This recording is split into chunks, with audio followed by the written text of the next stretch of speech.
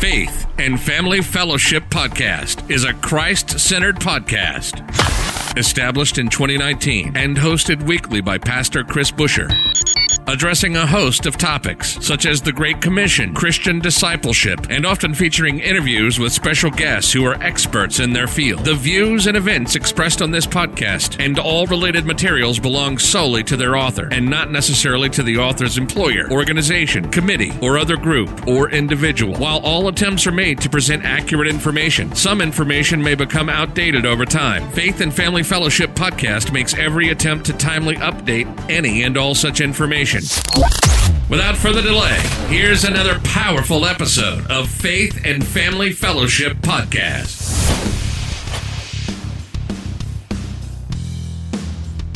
Welcome back to another episode of Faith and Family Fellowship Podcast. Once again, I am your host, Dallas Montague. Today we have a special guest, Reverend Tanya Kusi, and she is the president and co-founder of Loving the Least of These Ministries International, a nonprofit that is fighting to rescue, restore, and reunify orphaned, abandoned, and disadvantaged Haitian street children into proper families. Tanya has 25 years of experience in motivating and mobilizing people in acts of compassion in Canada, the United States, Latin America, South Asia, Africa, and the Caribbean. She is captivating, passionate, and an animated storyteller that aims to inspire others to go, to give, and to risk their lives for the glory of God. Tanya has been living in Haiti for several years now, and she has an amazing testimony, an incredible testimony. She came out of an abusive home as a child, bullied and tortured in school, was addicted to drugs and alcohol in her teenage years. Tanya turned her life around in a dramatic fashion. She is now an entrepreneur, a missionary, a philanthropist, and a public speaker. With Tanya's story, she forces people to the edge of their seats as she shares her story from rescuing infants from ditches to fleeing the country through gunshots and road bombings in Haiti. Haiti, if you don't know, is a very dangerous country. Many people say that you shouldn't even go there unless you're really, really called. And Tanya, we'll talk more about that today. But before we get into it, I want to share a quick testimony of my own. A few years ago, as many of you know, I was in a drug addiction myself. And one of the things that Tanya kind of talks about is these children in Haiti. They're saying, why would God choose me? Why would God of the universe, if he's even real, why would he choose me? And something that I like to say is that something that Paul writes. He says in Philippians 3:12 through 14, I'm not saying that I have already arrived, but this is one thing that I do. Forgetting those things that are behind me, I press forward toward the goal. And when we embrace this reality, we can go higher. We can move forward. And what I like to say in my life, and something that I've been able to preach in churches, is that I refuse to allow my past to determine my future. I will not let my past be a prison that imprisons me, but I will be a school that educates me. I will take the lessons that I have learned and give them to God, and he will turn them into blessings. I was on my hands and knees at a place called rock bottom, the worst time of my life, and I knew there was only one escape from the life I was living. I cried out desperately to God, if you save me from this life that I'm living in, I will serve you for the rest of my life. And Jesus picked me up when I was still dirty, and he dusted me off. He placed rings on my fingers, a robe on my back, and a crown on my head. And in one moment, I was given the status of royalty. I was chosen by God before the beginning of the world. I was created in his image, but for the first time in my life, I truly understood what it meant to be a child of God. And in one moment, I was transformed from a drug addict to a child of God. Since that day, God has given me many opportunities to serve him in an amazing ministry called Adult and Teen Challenge of the Midlands in Iowa to help other men find freedom from addiction like I have found in Christ. I got to experience Youth with a Mission in Honolulu and do missionary training school and got to partner with them and go to Thailand and Cambodia. For the past 5 months, I've been in Brazil doing missions. And it's all glory to God that I'm here today. God chose me only because I said yes. God allowed me to be here today in Brazil only because I said yes. It's nothing that I have done. And so you may say, why would God choose me? Why would God choose you? You don't know the past that I've had. You don't know the things that I've done. It doesn't matter. Look at Paul. Paul is writing this. Paul is saying, I'm not going to let my past define my future. And Paul was persecuting Christians and coming against the church. And now he's Paul and he's writing the scriptures. And it's just incredible, that transformation of Paul. And so I'm saying to you today, this encouragement is that God has a plan for your life. You may have a horrible testimony. You may have a horrible life, but God can turn it around in an instant. As we listen to Tanya's story today, God transformed her out of a non-Christian home, gave her an experience of God. And in the beginning of her Christian life, she was led by the Holy Spirit of what Christianity should look like. And it's a very exciting testimony. It's a very exciting podcast today. So I look forward to you guys being able to hear it. Thank you guys. Before we begin, here's a quick word from our sponsors. You're listening to the Faith and Family Fellowship Podcast. We'll be right back after this quick word from our sponsors. Are you looking for the best and easiest way to make money online? Join Robbie Blanchard in a free training at linctrader.com. That's linctrader.com. In this free training, Robbie will show you how to generate a passive income promoting informative products that people are just dying to use. Zero experience necessary to become a success with this system. Contact Robbie at linctrader.com today. You're not going to want to miss this free training.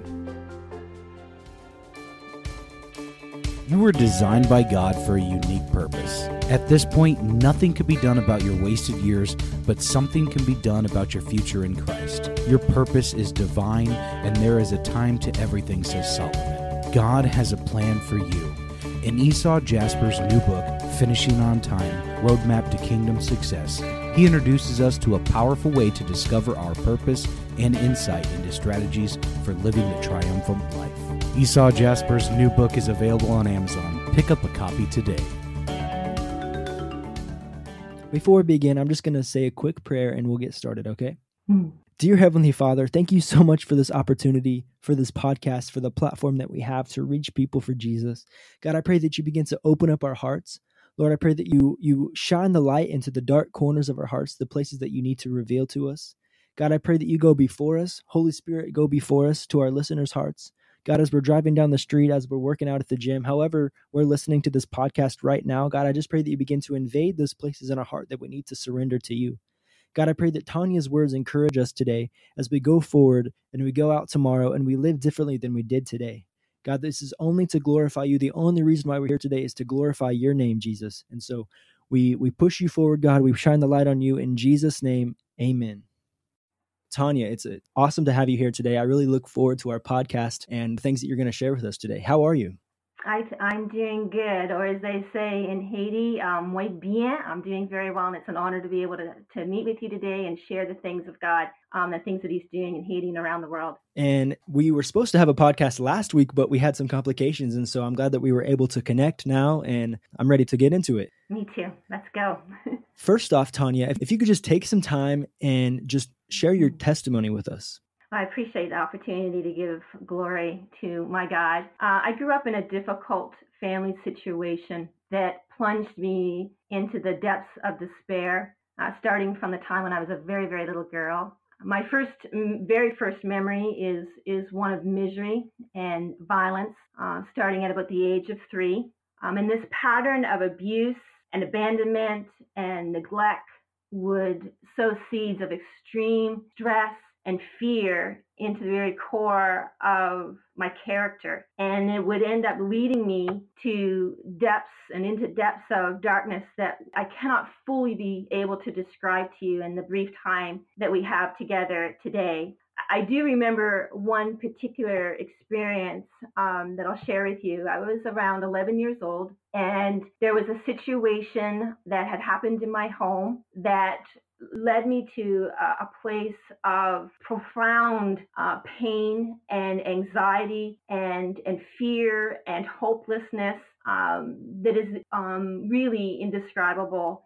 And I remember after the experience had happened, I had gone into my bedroom and I absolutely destroyed my room. I ripped things out of my closet. I turned things over. I just went into a state of rage. And I remember at one point in time, after I had worn myself out, I was hiding behind the dresser that I had just ripped apart and just in almost like a curled up type fetal position.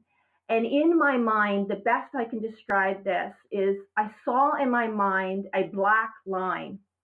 And over that line, it was all blackness. It was complete emptiness. And I remember in my mind thinking, if I go over that line, the pain will stop.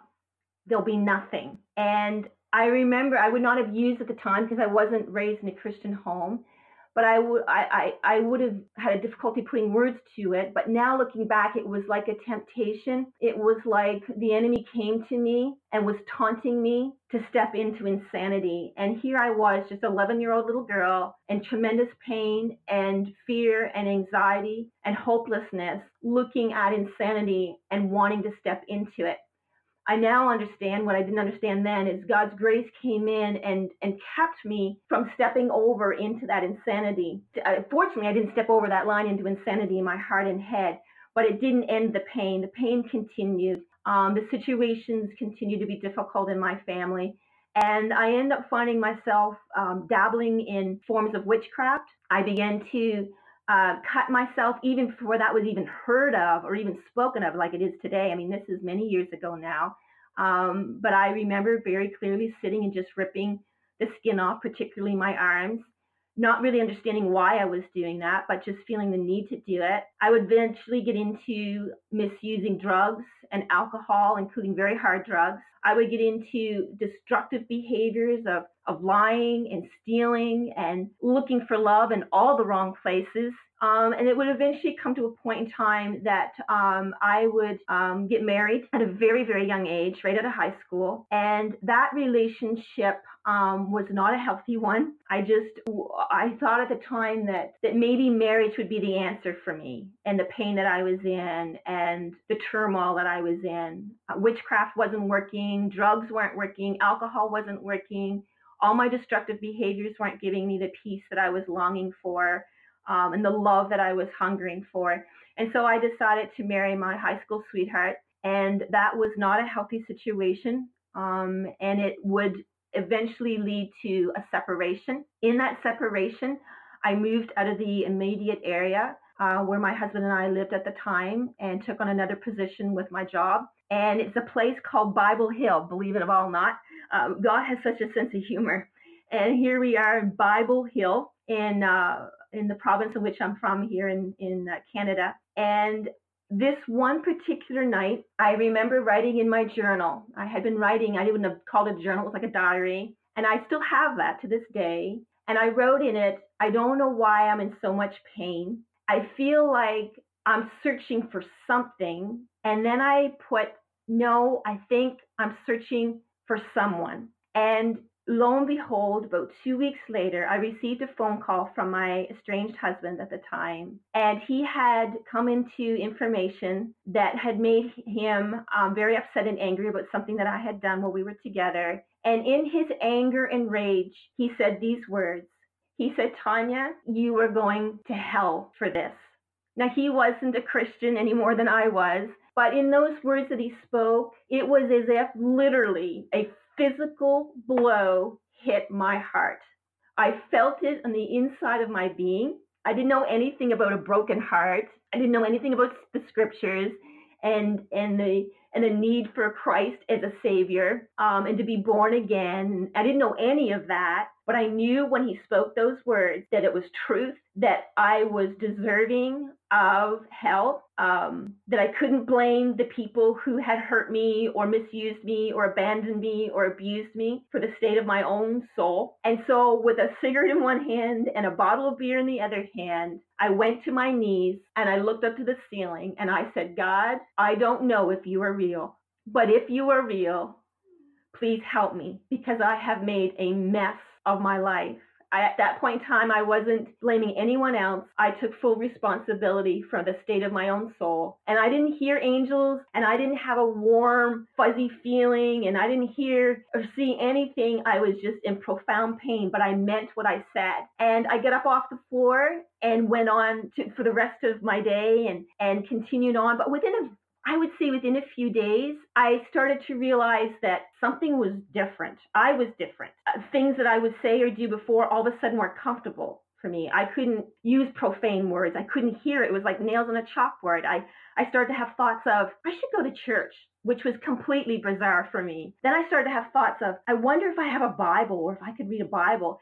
And here's a party girl that would sometimes party Wednesday, Thursday, Friday, Saturday, Sunday, all of a sudden wanting to read the Bible and go to church. I thought, this was my thought, Dallas. I thought, what is wrong with me? And then I had a flash thought. Now I recognize it as the voice of God. I didn't at the time. I was changed when I came up off that floor that morning, the early morning, in a place called Bobble Hill. And I realized there was a real God who really did care and who really did show up in the mess of my life and changed me. And so here we are now, many, many years later, and I've been able to serve the Lord ever since then. I have never been the same again. I have been profoundly changed in my character and my lifestyle, the dreams and desires of my life, and have been able to go on and eventually become a pastor and then begin to do the work of missions all around the world. And again, while I wouldn't want to go back to that place of pain, and I certainly continue to grieve for not only the pain that I lived in as a little girl, but also the pain I caused other people because of my sin and my soul sickness. But when I look back now, I see the hand of God shaping and molding me to prepare me for what I would eventually encounter in places all around the world, but especially in my beloved adopted land of Haiti. I have a question for you. Sure. Did you have any complications after giving your life to Jesus in the city that you were living in? Because it says that a prophet has little honor in his hometown, right? When Jesus began doing ministry, they're like, oh, I know Jesus. Yeah, I know his mother. I know his brothers, you know. Did you have any problems after giving your life to Jesus and your mind started to change? You know, I want to go to church. I want to read the Bible. Yes. Did all of that stuff did it cause resistance? Or was it? Yes. That's a great question. And the answer is it did have a significant impact on that marriage relationship. It was restored for a period of time, but it was not able to be sustained because now I was a different person. And so I would have my then husband off in another area of the home doing the things that I used to do. And I'm off in the bedroom reading the Bible and watching Christian television and in prayer. And so eventually that relationship was not able to continue, and there was a divorce. And in that divorce, words that were spoken such as, you know, you're a Bible thumper now, and I don't even know who you are. And so I don't blame him for that because I wasn't the person that he married. I was different. I thought different. I behaved differently. I had different desires. And so that was a very painful experience, I'm sure also for him, not just for me, but for him, because the person that he married was no longer there. She no longer existed. And so, and then, of course, the people that had watched me grow up and had seen the behaviors that I was engaging in, I'm sure it was a complete shock, you know, to go from being a party girl to being a preacher. You know, I remember my high school reunion, and people with great profanity would say, "You're a what? What do you mean you're a pastor?" Like, what is this? Because I really was in such a mess. And in that mess, I exhibited such a depth of really darkness, and people knew that and saw that. They may not have known really where it was coming from, but they did recognize that there's something wrong with her. I would actually go so far as to say that I probably was very much demon possessed. The way that I had been opening doors in my own life, doors that had been opened on my behalf, especially as a little girl, that I was a very sick individual. And so when I became this Jesus follower, that really such shock waves through my life and into some of my relationships. And some of them did come to an end, including that marriage, but also other friendships and relationships where people just didn't really know what to do with me. I have a really similar story to you. Yeah, that's one of the things that I encountered. I never talked to anybody about it, but I just felt that is that when I gave my life to Jesus after using drugs and after all that party life, it was like I was a radical person, you know. I was not just going to use drugs. I had to use it all the time, and I had to go all in, you know. And when I gave my life to Jesus, it was the same way. I was like, no, I'm going all in. I went to a Christian discipleship program for my addiction and met Jesus and went all out. I got some of that. I felt some of that was that, oh, this is just the next thing. Like Dallas is in trouble. Now he's just going to use Jesus for a while, you know? And yeah, I definitely received some resistance, like you said. Well, thank you for sharing that. And I share it not only in your pain of that, but I'm sure you would agree that he or she who has been forgiven much loves much. I agree. And there is a price to pay for following the Lord. And my grief is not solely for myself and the loss of the relationships, but I feel the pain of those that just were hurt in my decision to go in a totally radical different direction in my life. And, I continue to pray for many and most of those people. You're right. You're exactly right. Because we give our lives to Jesus and our heart looks different. Our life looks different moving forward, but we still did hurt people, and it's very real. That's right. And we still have to live with some of those consequences. Yeah. And I think what you said is you're Absolutely. Still praying for them. That's the best way to go forward with it. Yeah, absolutely. Yeah. That's where I continue to, I guess, have the greatest sense of sorrow when I look back over those years is I still live with a deep sadness over the hurt that I caused other people. I'm being very selective because of a number of issues. One, are time restraints here to really get into the depths of some of the things that had happened to me, and so even some of the things I did to other people. But the pain that perhaps you may hear or that I may speak of, the greater pain is the pain that I caused other people, not just the pain that was caused to me. The pain that I caused other people has also had an impact on my life. And so my praying for others is that God would often, I'll say, Lord, heal the hearts of those that I have hurt. Yes, I have been a victim, and there has been these difficult family situations in my life. There has been forms of neglect and abuse and abandonment, but I have hurt other people in my pain, maybe even and likely even more so. Please heal their hearts. As you've given me grace and forgiven me and have done a healing work in my life, please, in the midst of your mercy, manifest that mercy to those that I have hurt, so that they too can taste and see that you alone are good, and that it's in your name that we find our freedom and our forgiveness. When you gave your life to Jesus and you decided to be a Christian, maybe a Bible-thumping Christian, some would call it, what took you into wanting to do missions, wanted to be a pastor, other than just being a normal Christian of just going to church on Sundays and Wednesdays and reading your Bible? That's another great question. There is, because of the radical encounter that I had with the Lord, and also in addition to that radical encounter, the element that I was in that story of encountering Jesus, it didn't come through what tends to be for many the story of another Christian coming and or hearing a sermon speaking of the need to know Christ as Savior and having that opportunity to pray the sinner's prayer and then be discipled and then be mentored in a church community and family. Those are amazing testimonies. People's lives are genuinely changed in those situations. But for me, I had a radical encounter with Jesus without those elements. I heard somebody who was lost just like I was, who said words that were truth and divinely directed, but they weren't coming from the heart of a Christian, who led me and saying, now, Tanya, you're deserving of hell for this. Therefore, you should receive Christ as Savior and be born again, and let me lead you in a sinner's prayer. That didn't happen. What happened was the scriptures were fulfilled in that I confessed my sins, and he was faithful and just to forgive me and to cleanse me from all unrighteousness. And I was born of his Spirit. And so I was a different person. The old was gone and the new had come. But I didn't know any of that. And so right away, immediately after this encounter with Jesus that changed me, I'm like, what happened to me? Because I didn't have the theological understanding. I didn't have another Christian in my life at that time mentoring me.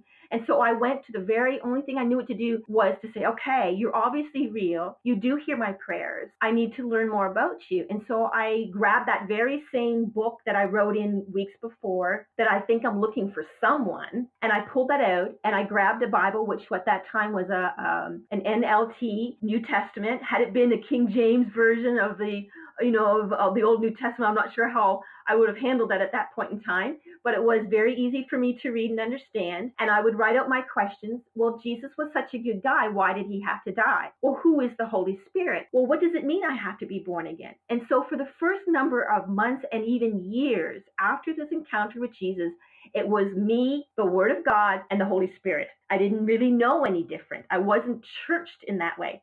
And so out of that, there was this shaping of God in my soul that I needed to tell others about this radical God who radically and really loves people even like me. Messed up, probably demon-possessed, made horrible decisions, horrible mistakes that hurt other people, and yet he would still be willing to come for me and be my God.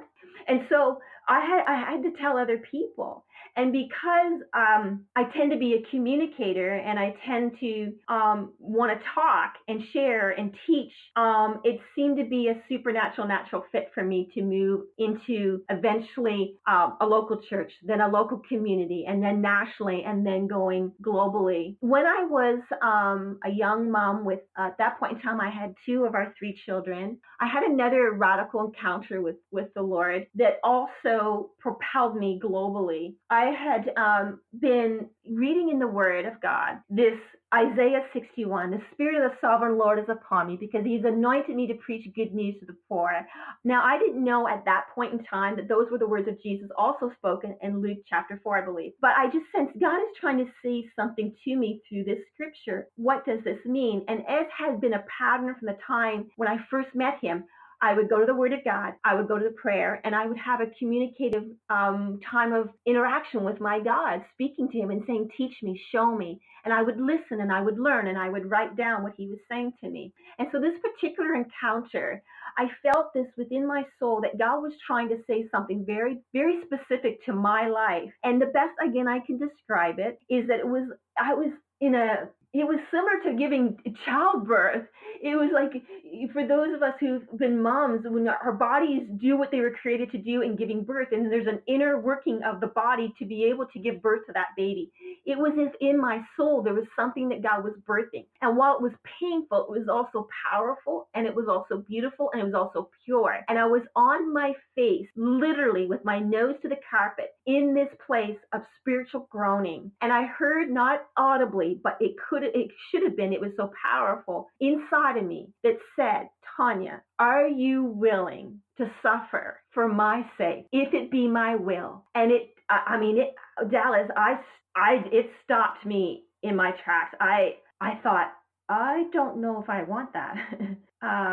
Suffering, rejection, misunderstanding, loneliness. And so I paused, and I then felt the Lord say to me, will you do it if it be my will, and it will reach the masses for me and my glory and my praise? And then I saw what would be like a TV screen in my mind, and I saw multitudes of people coming to Jesus and bowing before him, recognizing him as Savior and Lord, as their source of hope and healing. And the Lord said, will you do it for me to reach them? And I took a deep breath, and I don't know how the other people would respond, but in my thinking, I was like, who is going to say no to God? I had lived a life of saying no to God, and that didn't work for me. And so I said, yes, Lord, for you, I'm willing to go. And once that was said, and again, I get up off the carpet like I did many, many years ago in the place called Bible Hill, a different place, but in a different carpet, but the same similar powerful encounter with Jesus.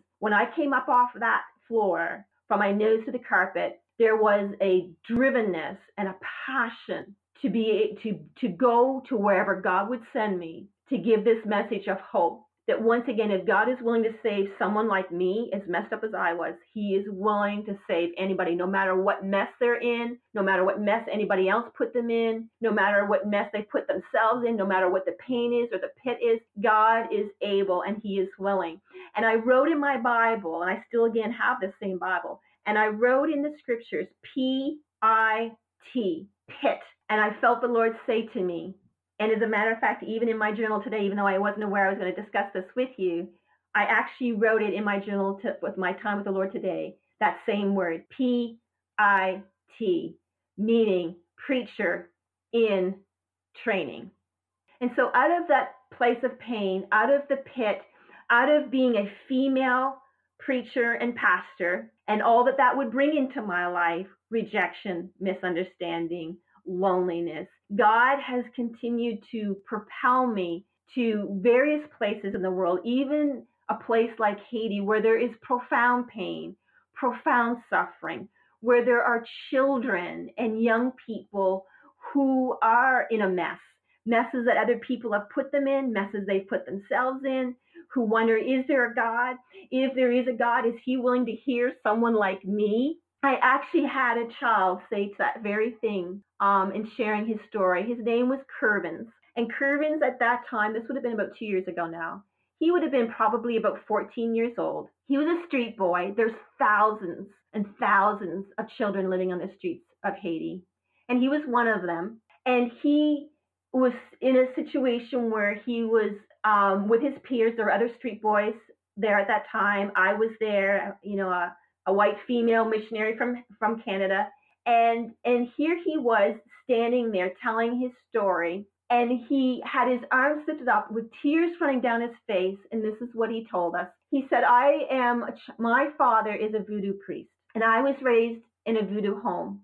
And situations were so difficult in his home that at one point in time, he decided that he needed to run to the streets of Haiti for refuge, only to find himself, as many of them do, in a far worse situation on the streets, trying to survive the pain and the poverty of Haiti on the streets of Haiti. And oftentimes these boys will gather in groups and even in gangs because there's security in that, physical security in being with other groups. And there's also a sense, even as dysfunctional as it may be, there's a sense of family in that and friendship in that. And so here he was part of this gang and clearly a leader among them.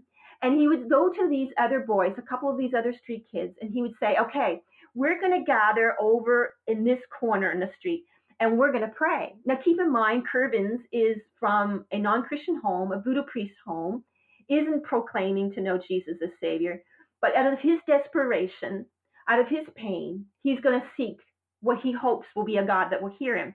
And so he told the story of how he would gather these boys, and they would go to their knees, and they would say this: God, we don't know if you are real, and we don't know if you will listen to people like us, i.e. Haitian boys living on the streets. But if you are real and you will hear us, please send help.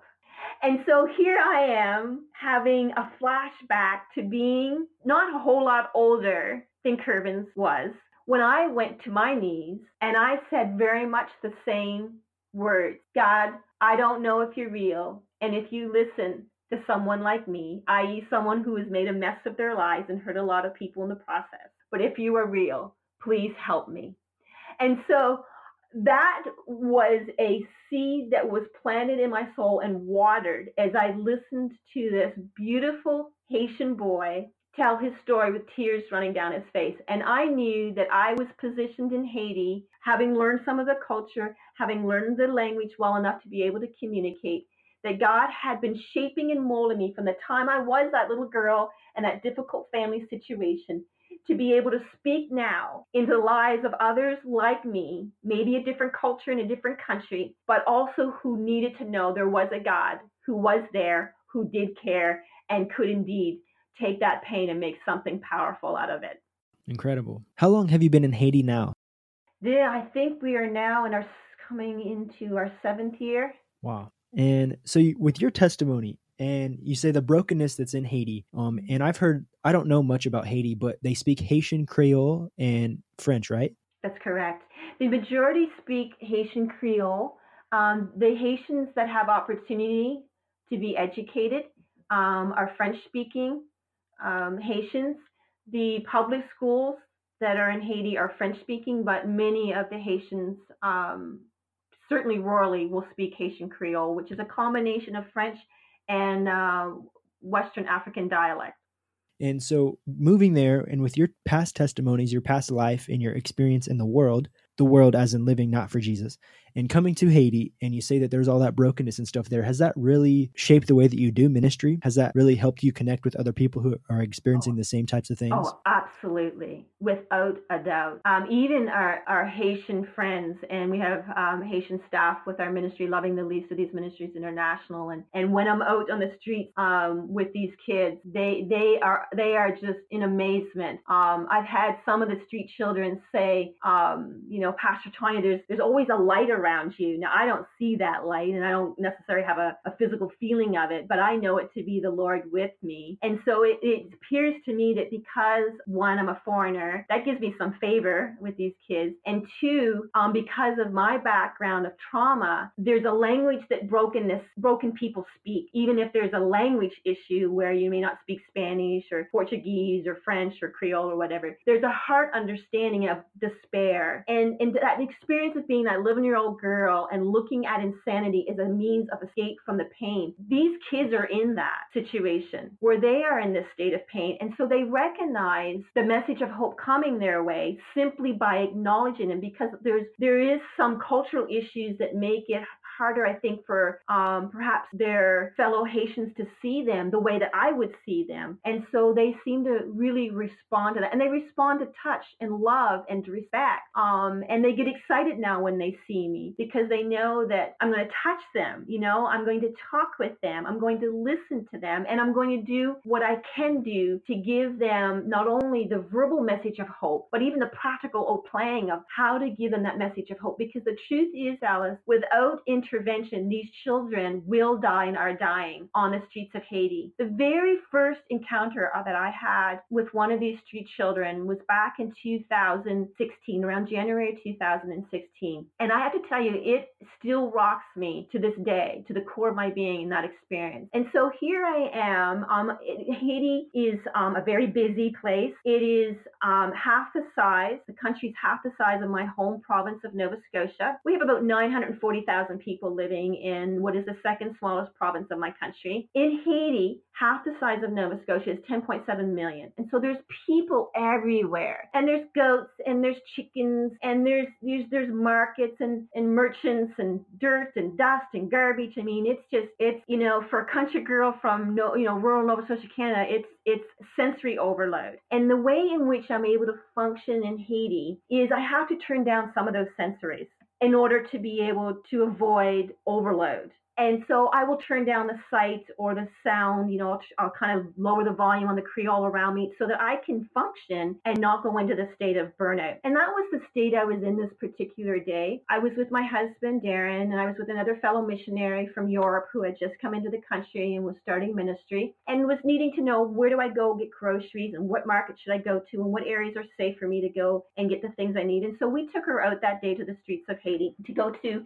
some of the shops where we knew that she would be safe to be able to buy her merchandise. And typical Haitian situation in the streets of Haiti, dirty, dusty, noisy. I'm down in this situation where I'm downsizing my sensory overload and really not really paying attention. It's just kind of a blur. But as my husband pulled in behind a security wall to this little store, in the corner of my eye, it was like a Holy Spirit highlighter to what I was seeing. There was the dirty, dusty road. Then there was a vehicle parked on the side of the dirty, dusty road. There was the wall, the security wall to the store. And in between the vehicle and the security wall was what appeared to me to be a man in a curled up, almost like a fetal position on the dirty road in the corner there by the security wall in this vehicle. And this is what the thought, this is not normal. Something's wrong. I wonder if they're hungry. I'll get something to eat and drink for them. I never said anything to my husband or my missionary colleague. We just went into the little market, and I just went about my business of getting things to gather to go take to what I thought was an adult on the streets. We got the items, we came back out, my husband and missionary colleague got into the vehicle, and I scooted around the security wall. And as I was heading towards this, what I thought was a man, two things happened immediately. One, I saw their arm would appear to be burns. It was like underneath this beautiful brown skin, there was what was almost the color of my own Caucasian skin. And I thought, who burned him? What I didn't know then, which I now know, is one of the signs of starvation is the skin begins to peel off. And the next thing that happened was a Haitian woman come across carrying a baby in her arm in a rather unusual Haitian cultural way. And the woman came towards me the first time and the only time this has happened. And she said to me in English with a voice that went like this. She said, "Hello." Not cool. And came in like a snake movement into my face. It reminded me of the movie The Passion of Christ by Mel Gibson, where there's a scene where Jesus is being crucified and Satan with the Antichrist in his arms, which was the same way that this woman was holding this baby. The baby didn't look like Antichrist, and I'm not presenting any kind of perception that was what was happening. However, that was the experience of her coming into my, twisting like a snake into my face and saying with this very unusual voice, using English to communicate with me. And I thought, holy heavens, what is happening here? This was outside of my realm of reference. And I acknowledged her, and then I went towards what I thought was an adult. And I looked down and recognized it was about a boy, probably between the ages of 12 to 14. And he was indeed in an awkward position. And I went and I touched him gently with this food and this drink in my hand. And I said, Est-ce que vous gangou? Are you hungry? Est-ce que vous soif? Are you thirsty? I have food for you. I have a bottle of water for you. No movement, no acknowledgement. So I stood there with this woman standing over me, watching my every movement, trying to go through the filing of my soul to go, what do I do here? What is happening? Now I am definitely sensory overload, even spiritually so.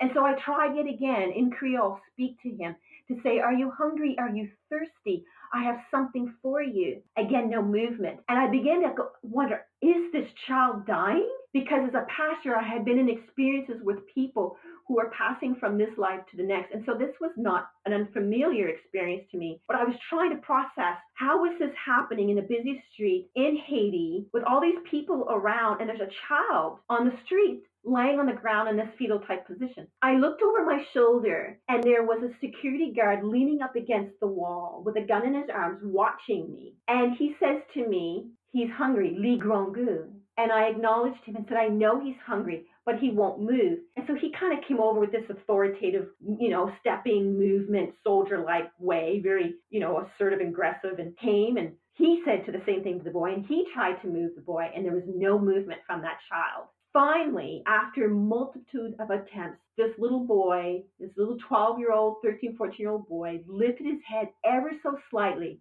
and with unfocused eyes just stared ahead. And I said again, are you hungry? Are you thirsty? I have something for you. And without moving his head or his body, his eyes just slowly lifted up like up and down, like a yes. And so I gave him what I had, and I quickly scooted back across the security wall and back into the vehicle with my husband and missionary colleague. And it hit me, holy heavens, God Almighty, what just happened here? Because we had been in the country for a number of years by then, and we had been building buildings in the country. We would build the buildings, the schools, the churches, the medical facilities, the pastors' housing, all throughout the country of Haiti. And yet what I was recognizing was we were building buildings, which was a good thing and a needed thing, and I'm sure was very much appreciated by the Haitians who were receiving those buildings. However, I had just found what seemed to be a child dying on the streets of Haiti. And God switched our focus from the building of buildings to the building of lives, because here we were finding again and again the Curvins who were saying, God, we don't even know if you're real, and if you would even talk to children like us living on the streets in the poorest country in the Western Hemisphere, please send help, to literally finding a child who was dying on the streets of Haiti, to now being able to recognize the pain in these children's lives and say, I'd like to fight off fear and despair and suicidal thoughts and try to, medicate the pain with drugs and alcohol and poor lifestyle choices. I know what it's like, but I also know what it's like to call out to this God and recognize, yes, he is real. He is real, and he does care, and he does hear, and I do matter to him. And so our passion now is to tell these kids, first and foremost, he is there, he does care, and you do matter to him.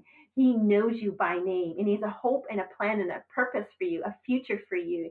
And then to begin to work with them, not only in introducing Christ's compassion to them and see them come to Christ, but to get them off the streets of Haiti and back into family environments, family-type homes, to be able to be rescued, restored, redeemed, restored, and reunited into families. And the Loving the Least of These Ministries International was born.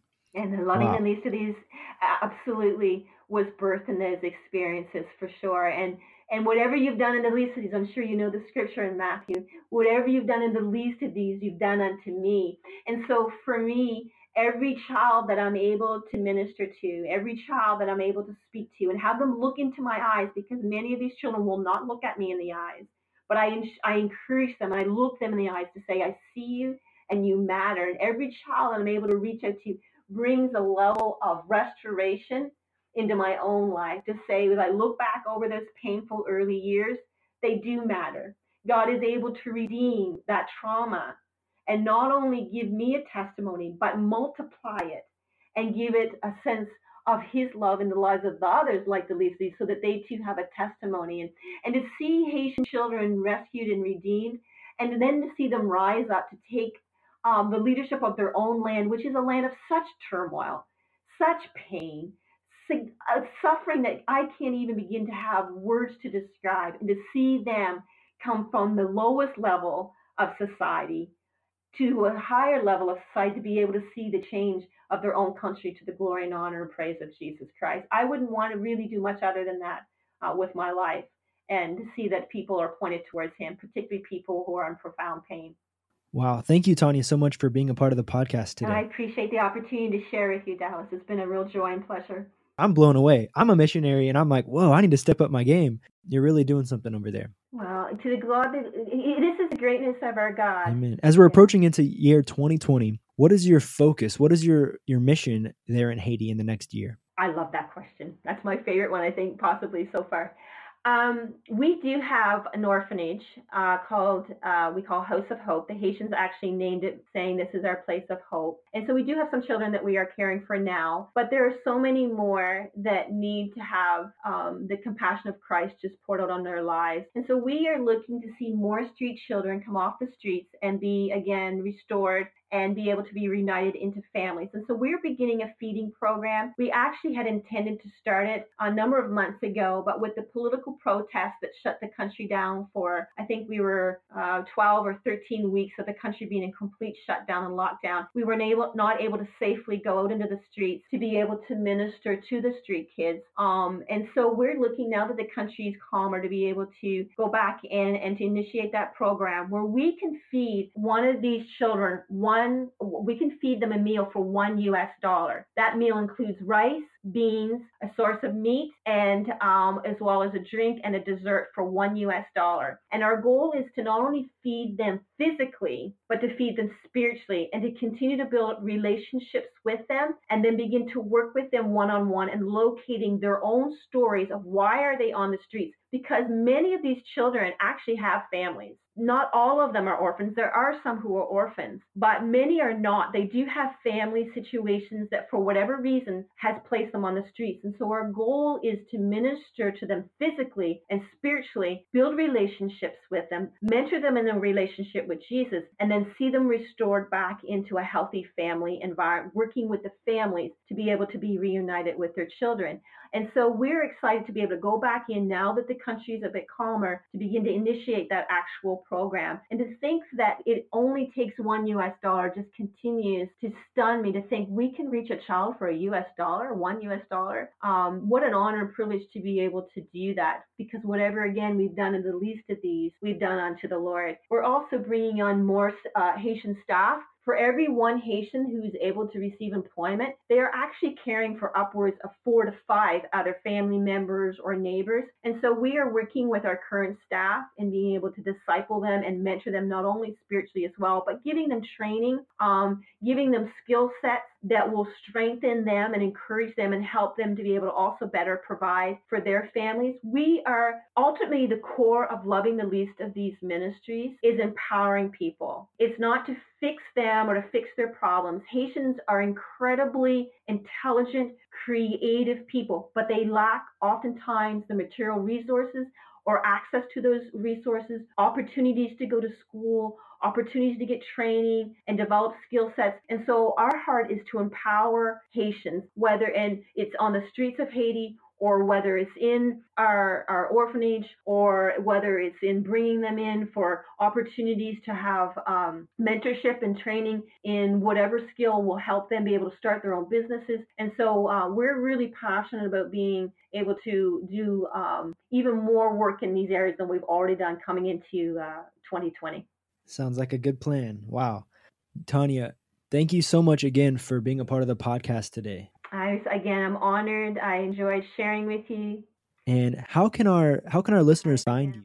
They can visit us on lovingtheleastofthese.org. We do have a website there with more information that people can go and visit and find out more of, and reach us through our website. We also have an email address, QCEY lovingtheleastofthese.org. We do have a Facebook page that people can go and join and visit. We periodically put up videos and stories and information on how people can support or participate in the work that we're doing in Haiti. And we would love to hear from anyone who wants to share their story, who wants to share what God's doing in their lives and how they are serving the least of these in their places. Because as you know, God calls us to be reaching out to people wherever He's positioned us. For you and I, it's the mission field in other cultures and countries, but all of us are called to serve and to love the least of these. And so I'd love to hear from people who are doing just that, and that I may encourage them and pray for them and bless them in the work that they do for our Lord. And if you guys would like to support Tanya and the Loving of Least of These ministry, like she said, you can feed a Haitian child for $1. That's encouraging that it's, we can all do that. $1 that could feed one Haitian child. Tanya, thanks again for being a part of the podcast. Would you pray us out to end the podcast? Amen. It would be such a blessing. Father, we come before you and we recognize you as our loving Father. You are a good and gracious God, slow to anger and abounding in love, merciful and kind and long-suffering. And I worship you as my Father today and as my Lord and my God, as my Creator, my Alpha and my Omega. And I praise you for being the beginning and the end. And I thank you for the opportunity to be able to share today just a portion of your presence in my life and the things that you are doing through my life and the lives of others. To you alone, I pray you would receive all the glory and the honor and the praise. And I pray, Father, for those that will hear that which was shared today, that they would be encouraged, that they would be inspired, that they would be motivated, that they would mobilize their lives to live a lifestyle of loving on the least of these that you place in their path. It could be the person that they sleep beside at night. It could be the person over their yard and the other side of the fence, or maybe it's somebody at their workplace or in their school that Lord, there would be something contagious that takes place in their souls today that causes them to say, here am I, send me, and trust that you will empower them and equip them to be all that you designed and desire and destined and died to make them. And that, Lord, there would just be a revolution of people who are radical for you, who have been forgiven much and therefore do love much, especially loving on to the least of these. Thank you for Dallas. Thank you for the work you're doing in his life. Thank you that he's able to be a microphone for you and to be able to put out into the global world the things that you are doing all around the world. Bless him. Bless him indeed. Bless the work of his hands. Bless the service that he's doing in Brazil. And I pray that it would be a source of great fulfillment, a place of great fruitfulness in the kingdom of God, and that it would be a place where he encounters you, and out of those encounters with you, he just spreads the love of Christ all around. And bless him indeed, I pray. Thank you again that you, while we were yet sinners, you died for us. Dallas and I share the story of such brokenness, but we also share the testimony of triumph because of Jesus Christ. To him alone may all glory and honor and praise be given. And as my Haitian and our Haitian brothers and sisters say, bon Dieu li bon tout temps bon Dieu li bon. God is good all the time, and all the time our God is good. In his name we pray today. Amen. Amen. You've just listened to the Faith and Family Fellowship Podcast with your host, Pastor Chris Busher. Faith and Family Fellowship Podcast was recorded live in studio with final editing made before uploading. Subscribe today to Faith and Family Fellowship Podcast on iTunes or Google Play. For more fantastic daily content, visit Pastor Chris Busher online via Facebook, YouTube, and Instagram. Don't miss the next episode on Faith and Family Fellowship Podcast.